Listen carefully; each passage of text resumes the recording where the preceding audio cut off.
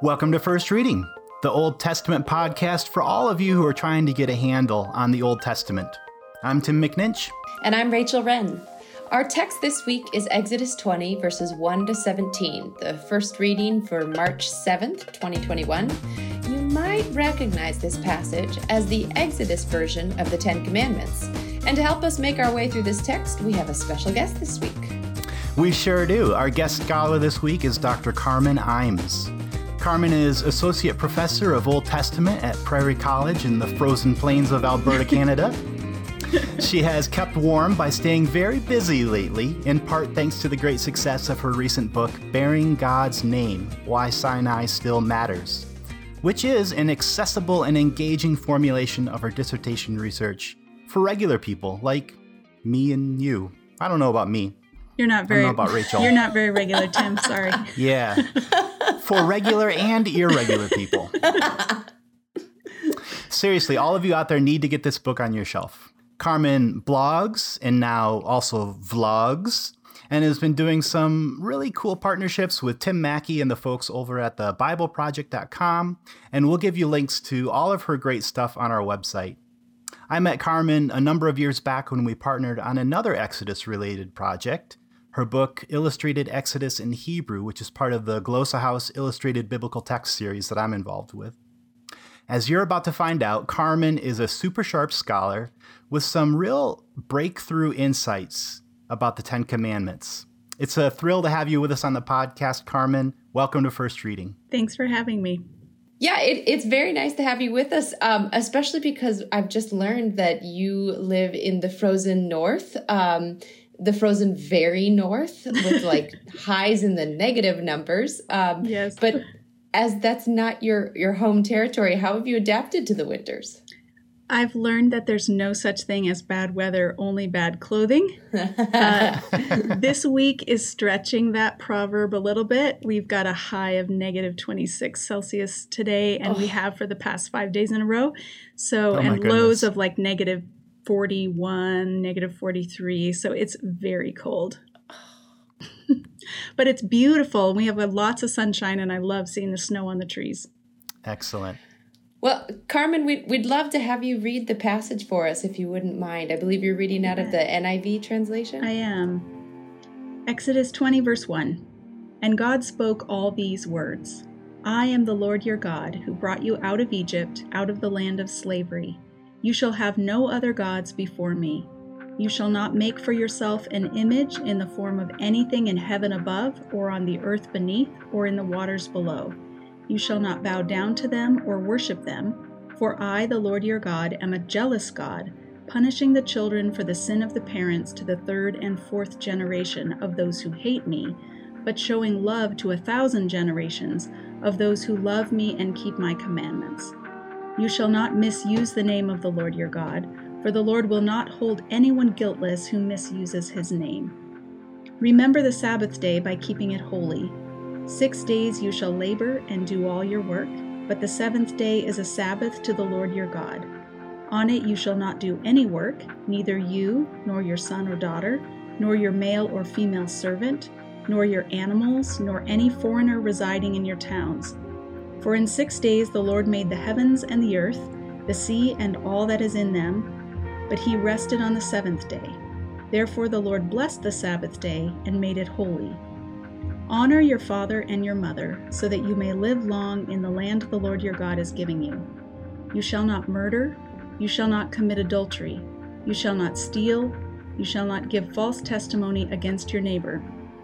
You shall not covet your neighbor's house.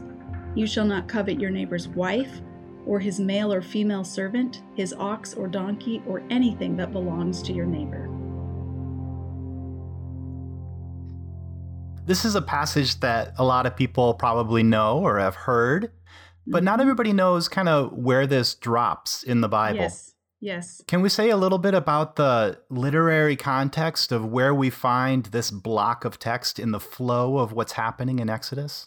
Yeah, that's one of the most startling insights we get from reading it in context. If we actually look at Exodus chapter 20 and pay attention to where it's showing up in the story, that's probably our biggest preaching takeaway. And that is God has already rescued them from slavery in Egypt. He has already demonstrated who he is. He's brought them through the wilderness.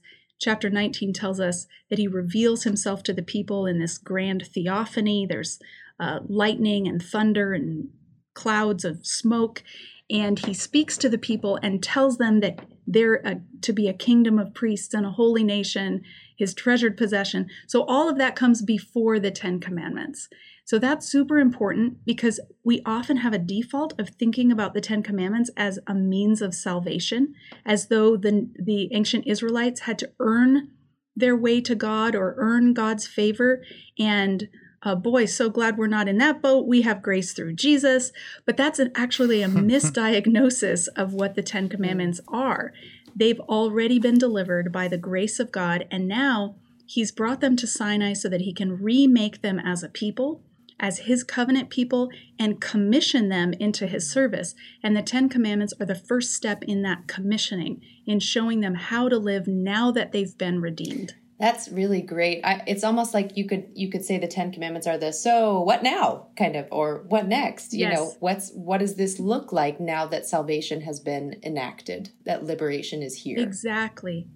And for those who are more comfortable in the New Testament, say in the letters of Paul, almost every letter Paul writes falls neatly into two halves, right? The first half is the exposition, and then the second half is the exhortation. Mm-hmm. So Paul says, first, here's what's true about you, that God has saved you and what he's done.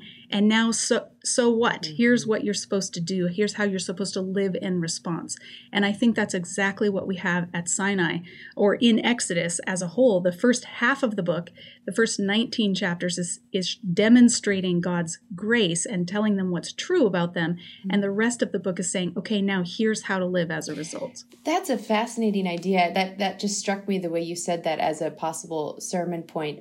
God demonstrates what's true about them, and then shows them how to live in light of the truth about themselves, which is that they are beloved and chosen people. And I'm glad we read the whole passage, because usually if you see the 10 Commandments on display in public, they're usually snipped out of their context, and they don't have verse 2, which is, I am the Lord your God who brought you out of Egypt, out of the land of slavery. That is such an important moment in which God is identifying himself as their Savior and them as former slaves. This is not just a generic, hey, like a universal moral code. Mm-hmm. This is just what God expects of everyone. These are his expectations for the covenant community that he has personally rescued. Exactly. And I think we've talked about covenants here and there on our podcast, but it's worth reiterating that it's about a relationship, a real relationship between God and a people. Yes. And not just sort of the abstract sort of moral fabric of the universe type of thing. Right. This is about cultivating a relationship. That's right. Well, we're already in exciting territory with this, right? Like we've reframed the 10 Commandments in a way that already is engaging just by setting it in its literary context. Mm-hmm. Is there anything else we want to say about, like, sort of thinking homiletically here? Yeah. What we do with a text that is so familiar on the one hand, but also kind of brushed off because it's, legal schmiegel stuff on the other side? I haven't tried this in a congregational setting, so I'm not necessarily commending it to you. You decide if it works in your context. But I wonder if it might help when preaching on this to just start by unsettling people and pointing out that the 10 Commandments are in fact unconstitutional. I've done this carefully in adult Sunday school classes. And the reason I do it is because I want people to see these are not universal moral prohibitions, but they're directed at the people of God. They constrain our worship to only the God of Israel, and they constrain our artistic expression of that worship. They constrain our calendar by telling us not to work on the Sabbath. They make us honor our parents. So there are certain laws here that, of course, are laws in Canada and the United States also preserve, like you shall not murder and you shall not steal. But there are others that are either beyond what a country can legislate, or they apply only specifically to the people of faith. So that might be a way of shaking things up. Oh, for sure. Yeah, that's fascinating. I mean, it startled me even when you said it. I had to think about it for a second. I was like, yeah, you could not legislate some of the things in here. Yeah. I mean, how do you legislate you shall not covet your neighbor's Right. house? Yeah, exactly. This is not like court law, something that you could take somebody to court for.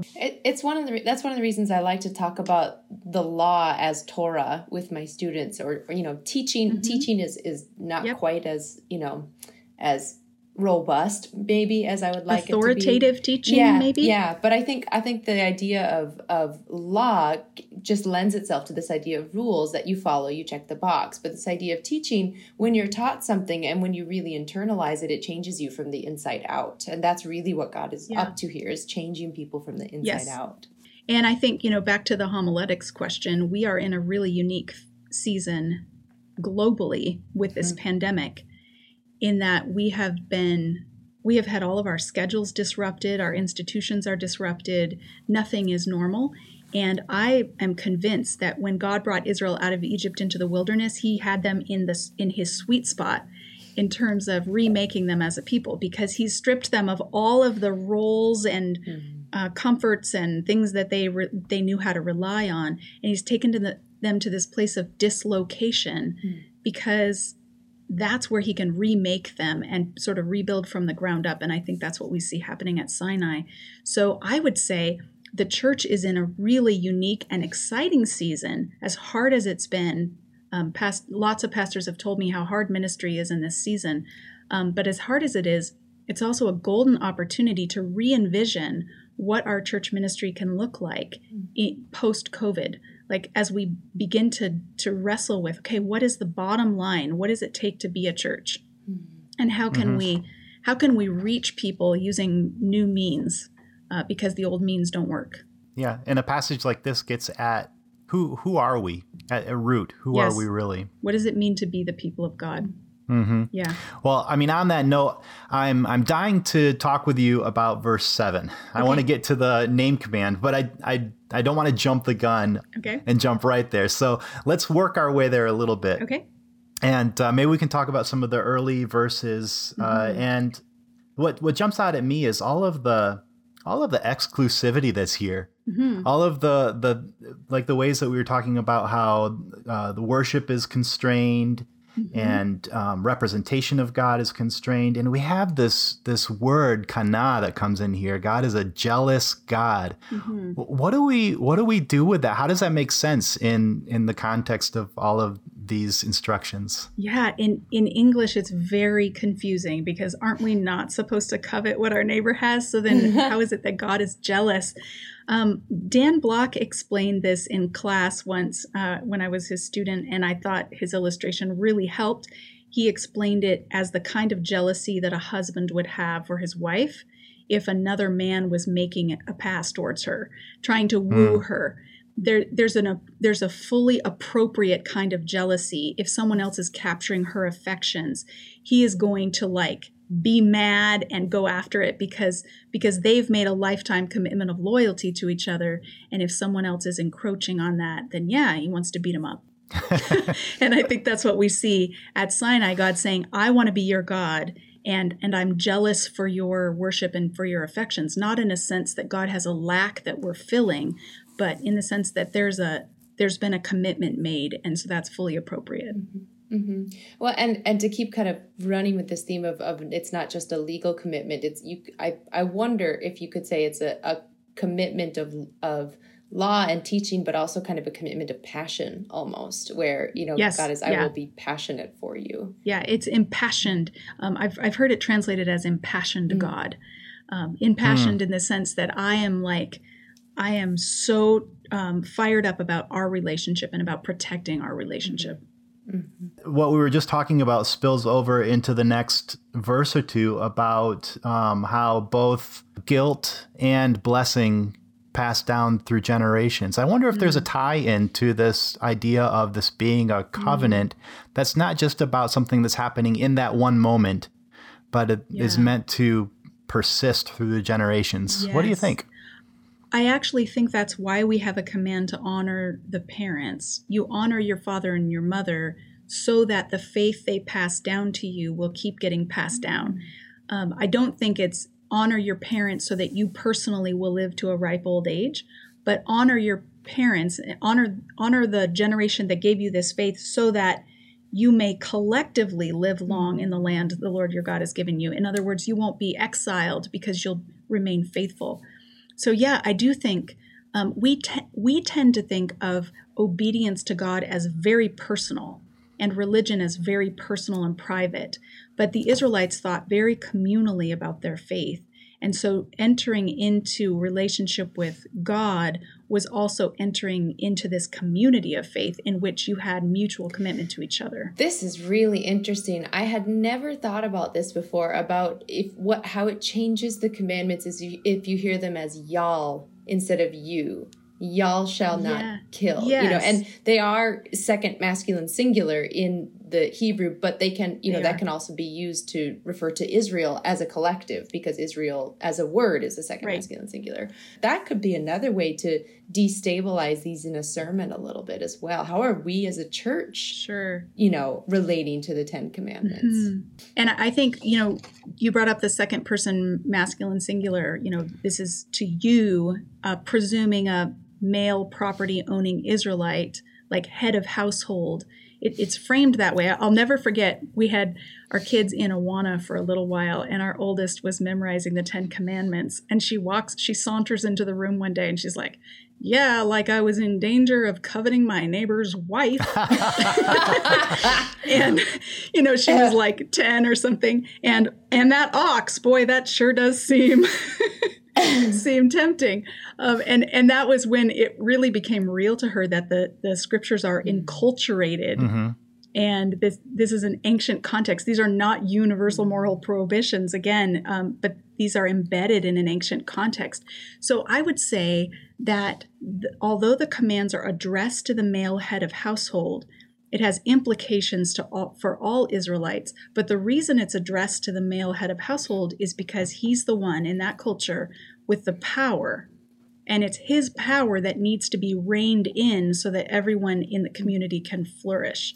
So Dan Block calls the 10 Commandments the bill of other people's rights. We think of protecting our own rights, but the 10 Commandments are actually protecting the rights of the vulnerable. So if you're a homeowner, then the male servant and female servant in your household have to have a day off. It's your job to make sure they get a day off.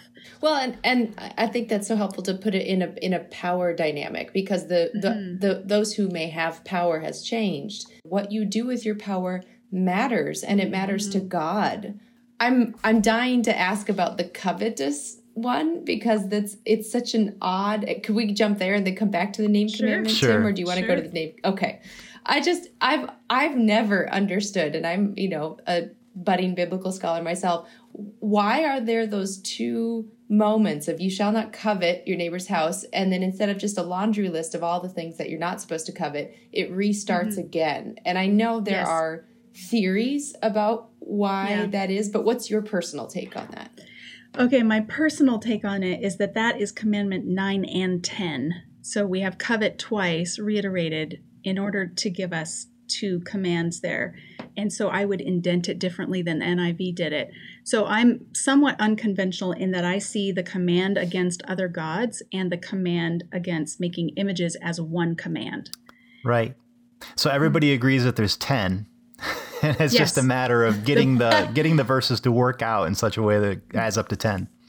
It is surprisingly hard to count to 10 here, and there's lots of articles out there that talk about how to do the counting.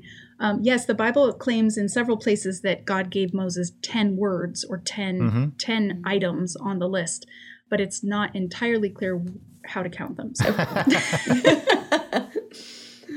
All right. Well, Carmen, you've done so much on this passage of scripture, on Sinai as a whole and Exodus as a whole, but you've really contributed a lot to our field, even just in talking about the name command. I wonder if we could talk for a few minutes about how you understand that command, how it's a little different from what people might be used to, but how it helps open up the meaning of all of this and tie it together. Yeah, this is going to crack it open for people. This is really fun.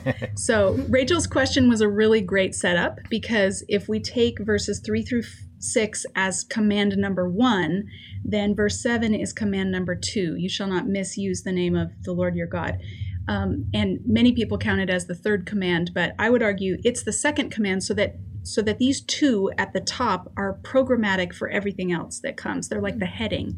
And you can see in the prophets and in other places in the Old Testament where there's a covenant formula expressed. I will be your God and you will be my people. Mm-hmm. And I think that these two commands are reiterating the covenant formula. So first, I will be your God, so don't worship any other gods. And then verse 7 kind of riffs on the idea that you are my people. So in Hebrew, it says, you shall not bear or carry the name of the Lord your God. And so I have in the NIV here, misuse. So you shall not bear or carry the name of the Lord your God in vain. They're using misuse to capture bear in vain. Mm-hmm. The King James is you shall not take it in vain.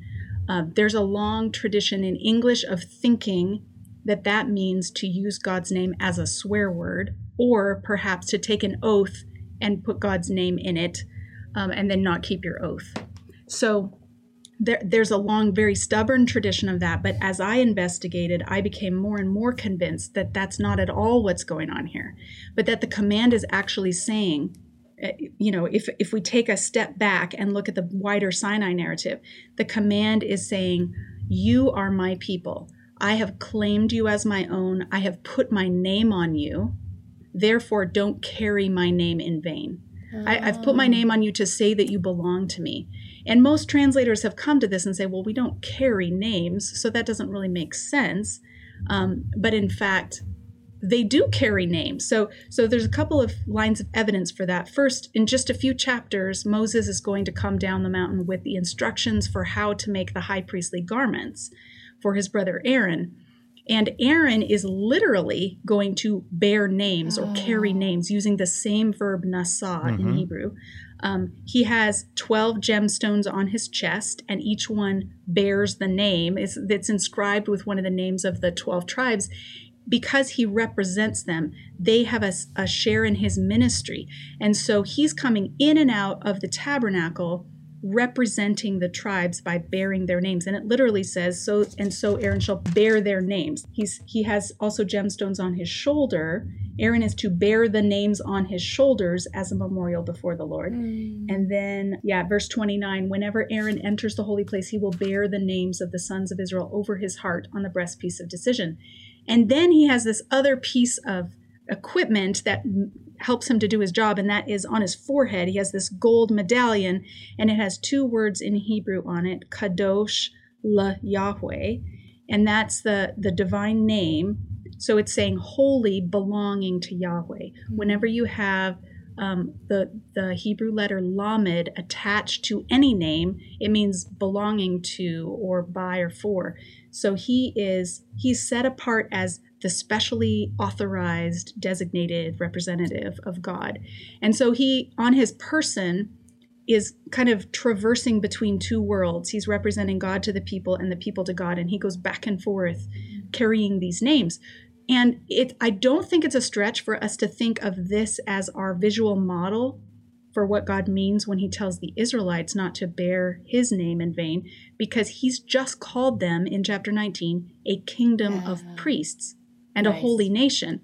And then in Deuteronomy 26, among other passages, he reiterates that you are a people holy to the Lord your God, using the same two Hebrew words, applying that to the people as what it said on the high priest's forehead. And then to me, the kicker is Numbers chapter 6, which is where Moses prescribes the blessing that Aaron will pronounce over the people. And he says, so this is Numbers 6:23, tell Aaron and his sons, this is how you are to bless the Israelites. Say to them, the Lord bless you and keep you. The Lord make his face shine on you and be gracious to you. The Lord turn his face toward you and give you his peace. We've often heard that in church services as a benediction at the end of the service. But what we miss is verse 27. so they will put my name on the Israelites and I will bless them. It's just it's like this it's a moment of verbal branding. In fact, so we're told the blessing here, but we get the actual scene where it would have happened in Leviticus 8 and 9. The very first day that the priests are in office, they go through the ordination ceremony. They're set apart for service. They're washed and dressed in these special garments. They do all the necessary sacrifices so that they can be like their first day on the job. And the first thing Aaron does on his first day on the job is come out and bless the people. As soon as he's authorized to do so, he confers the blessing. And then number 6 tells us what it is he's saying when he does the blessing, which is putting the name on them. So taking all that into consideration, when I come back to Exodus 20 and God says, you shall not carry or bear the name of the Lord your God in vain, I think, well, that's clear. It's been put on them. They've been claimed as God's own, and now they're to represent him well. They have been commissioned at Sinai, just like Moses was commissioned at Sinai in the early part of Exodus. There's this wonderful symmetry between Moses' childhood and the nation of Israel. Moses is under threat from Pharaoh. He's saved by passing through the water in the reeds, and he crosses the wilderness.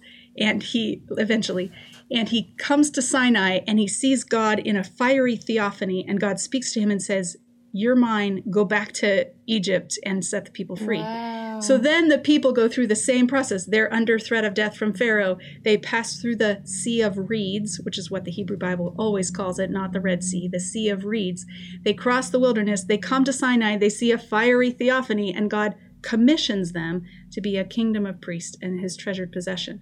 So the 10 Commandments is not just this like, hey, here's a to-do list going forward. This is their commissioning. They are supposed to be God's representatives among the nations. And so this is what it's supposed to look like in all these different areas of their life.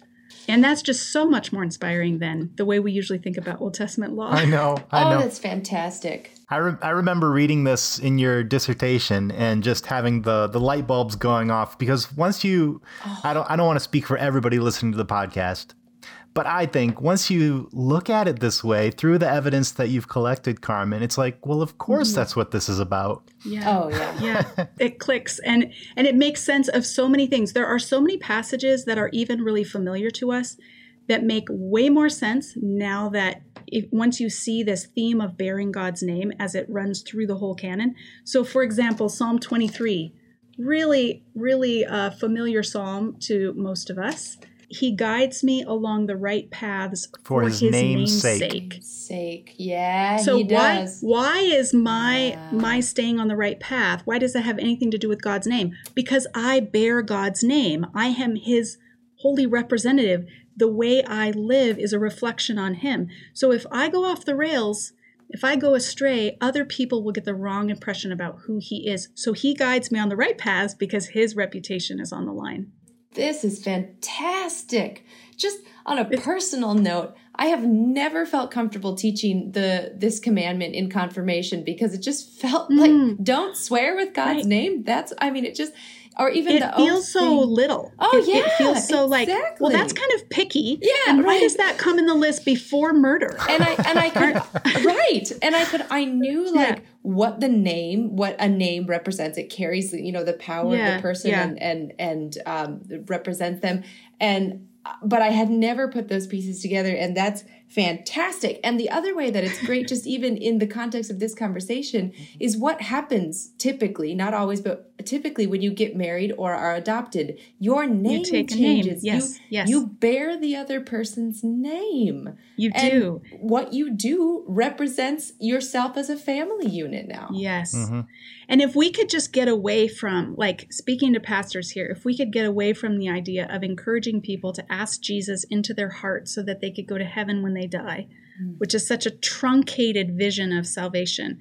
And if we could reimagine it more biblically as inviting people to join the community of faith, to surrender to the God who rescued them, and then to take up this responsibility as his representatives among the nations. Every Christian is now part of the mission of God to declare his glory among the nations. And we miss that when we're thinking about our individual personal destiny. Not that our individual personal destiny isn't affected, it is. But we miss so much when we're only thinking about what happens after death, and we're not thinking about, I'm a name bearer right now. Everything I do matters. Yeah. This is so fascinating, and we should angle in towards wrapping up pretty soon here. Do we have to? I do want to ask, though, because we talked about this earlier, about the difference between the commandments being sort of universal moral code versus something that's specific to a people and their God. Yeah. How do we read this as Christians without erasing the particularity of this moment between God and the people of Israel in particular? Yeah, I'm glad you asked that question. I wanted to go there too. Two things I want to say. First of all, when you read the early chapters of Deuteronomy, it's really fascinating to see how Moses addresses the people. Moses is addressing the next generation, not the ones who were at Sinai hearing all this, but their children. And yet consistently in the first several chapters, just read them and like circle every time he says you and see what he's saying about you. And it's like the guy's got amnesia, like he's forgotten that we've just passed through 40 years and all these people have died. He sees the next generation as though they were at Sinai, as though that is God's covenant with them too. Their parents were unfaithful. They get, in effect, grafted in. And so he sees this sense of immediacy. He says, you yourselves were rescued from Egypt, which is technically not true. But theologically it's true, and he wants to make sure that they grasp it as their story. So I think what we see in the New Testament is the New Testament authors, the apostles, doing the same kind of move as they think about now the church made up of Jews and Gentiles who follow Jesus. So I'm thinking in particular of 1 Peter 2, 9 and 10. This is the passage I wrote my master's thesis on, which has just poured right into my dissertation and to this book project. So Peter is writing, I would say, to a mixed audience of Jews and Gentiles who follow Jesus. And he says to them in chapter 2, verse 9, but you are a chosen people, a royal priesthood, a holy nation, God's special possession, that you may declare the praises of him who called you out of darkness and into his wonderful light. Once you were not a people, but now you are the people of God. Once you had not received mercy, but now you have received mercy. And then he goes on to say, how are you supposed to live now that this is true of you? But Peter has literally just taken the titles from Sinai and slapped them on these Jewish and Gentile believers in Jesus, which, I mean, if he was in one of our college classes, we would ding him for plagiarism. Majorly get him in trouble for plagiarism. Like every word in those two verses comes from various Old Testament passages. It's a rich tapestry of passages. Sure. I do not see Peter as a supersessionist. I don't think he's replacing Israel with the church. I see that in Peter's vision, the Gentiles have been incorporated into that same covenant with Israel, that we now share in the same covenant, and therefore we share in the commission. So he goes on to say, he says in verse 12, live such good lives among the pagans, that he doesn't see them as pagans anymore because they've come to Christ. Live such good lives among the pagans that though they accuse you of doing wrong, they may see your good deeds and glorify God on the day he visits us. Later, he'll talk about them bearing the name of Jesus. If you suffer for being a Christian, praise God that you bear that name. So he's tying together these threads and applying them to the church. So I think that we are right to see ourselves as the inheritors of the Sinai covenant and participants, therefore, not just in the rescue, but in the mission that God gives his people at Sinai to represent him.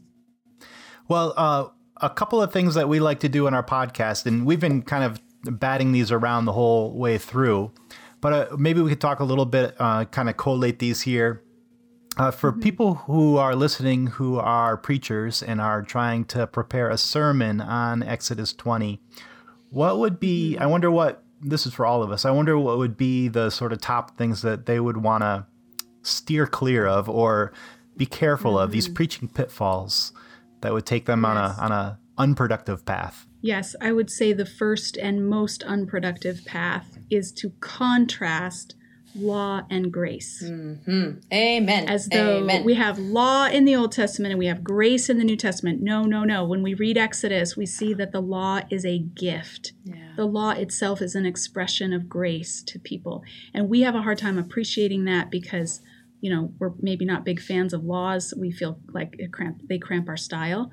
But if we're an ancient Near Eastern person, we are absolutely beside ourselves thrilled that our deity is willing to tell us exactly what is expected of us instead of this guess and check system. Every time our crops fail or our children are dying, we don't know which God we've angered and what we've done to anger them. So we try all these different things to appease them. That's not how it is with the God of Israel. He demonstrates, he explains exactly what's expected. So there's grace there. The longest chapter in the Old Testament is Psalm 119, and it is this extended party celebrating the Torah and the commands, not just the Torah in a broad sense of instruction, the stories are nice, but the commands, the instructions, the statutes, the precepts. Mm-hmm. The psalmist is almost exhaustive in praising God for the law. So we need to reorient ourselves and see law as good news and see it itself. In itself, it's an expression of grace. Yeah. Which is what our Jewish friends have been trying to tell us for forever.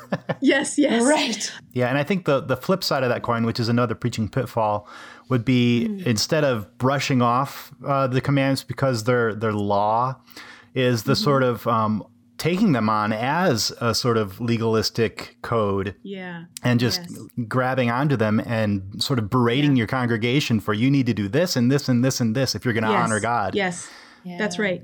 Yeah. So in both ways, both of those extremes miss the whole point of the law, which is mission.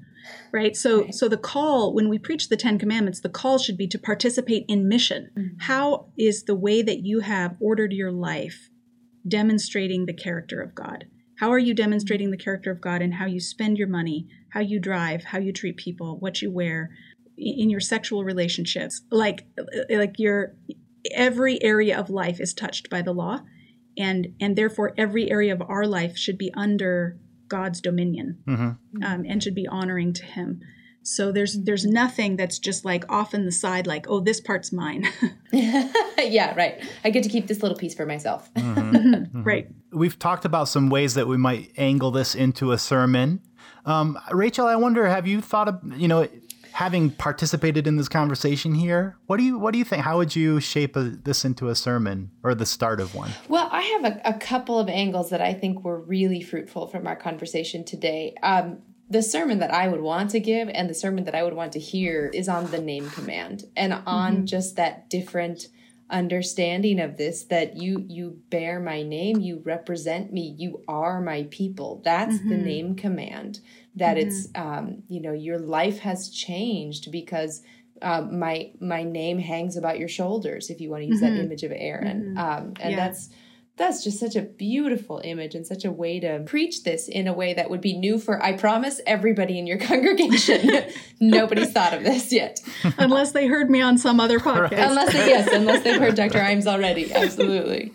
I love also the larger literary context of this, which emphasizes you are my treasured possession. That's the first thing that God does. The first thing that God does isn't slap down a bunch of rules that he wants them to follow. The first thing that God does is celebrate this relationship and establish them in this identity of a beloved possession and a beloved people. How does their life change out of that new identity? I mean, I think you could take almost the whole 10 Commandments and say, how does your life change out of this new identity? And that would be a really great sermon as well. Yeah. So those are the two angles that really stand out. I think if I were preaching this, I would want to really hammer in on that identity piece of this, and not in the abstract, but really try to make it personal and experiential for your congregation. I think people don't hear enough who they are in God's eyes, and how beloved and treasured they are to God. And that's really at the heart of this passage, the white hot passion that God has for God's people. Yeah. And that's you. I think it's empowering to think I'm not just sitting here waiting to die so that I can be with Jesus, but like I've been caught up into something much bigger than myself. And I have a role to play in that. You know, I remember when I was a teenager and getting a little further from the tether of my primary family unit, you know, I remember often as I was heading out the door with the car keys, my dad would say something like, "Remember, Tim, you're a McNinch. Remember, you're a McNinch. And when you're out there with those other people, you represent all of us in everything that you do. Just remember, you're a McNinch." That's great. That's a great illustration. And I think that's part of what's happening here, right? You bear God's name. Yeah. Remember that as you're out in the world. I often use the illustration of a sports team wearing the jerseys of the school they represent. Yes. And if, if Prairie College had a team that went and played an away game, not that anyone's doing that these days, but if we were, there was no pandemic, and if they started trash talking the ref and then they after the game, they beat up the other team, that's not just a personal failure. It reflects on the college. And so it's as though we're all wearing God's team jerseys and everybody's watching us. Like there's no way to take it off. And in fact, we didn't talk about this, but in the book of Revelation, John's vision makes this invisible tattoo or this invisible brand visible. He sees God's name written on people's foreheads, or he sees the mark of the beast. Everybody's got an invisible tattoo. Either your allegiance is to God or to the system of this world, so you wear the mark of the beast. And John, it's like everyone in John's vision comes under the black light, and the and the stamp can be visible, right? Well, the only other thing that comes to mind for me in all of this is the way that these commandments are framed as a part of a relationship with God. Whenever you're in a relationship with anybody, that changes who you are. It forms you and shapes you. And I think that's part of what's happening in this list of laws, so to speak. By coming into relationship with this God, you get influenced by that. You start to take on the character attributes of this God, and that gets spelled out in these words as well. Oh, this was just such a wonderful conversation. So rich in a spiritual way, in a homiletical way, in so many ways. So thank you so much for being here. Yeah, thanks for having me. This was a lot of fun. Yes, thanks so much. Well, friends, this is where we'll wrap up for the week. If you want to check out more of Carmen's resources, including her book, there are links to all that on our website, firstreadingpodcast.com, where you'll also find all of our episodes and a little video celebrating our 100th episode, which we had just a little while ago. We're also on Facebook. Search for First Reading, and you'll find us there, where you can interact with us in the comments and all of that good stuff. We want to make sure to give credit to Blue Dot Sessions for the music behind the reading this week, and we want to thank all of you for listening. We look forward to being with you again next week. Until then, I'm Tim McNinch. And I'm Rachel Wren. Blessings as you carry the name.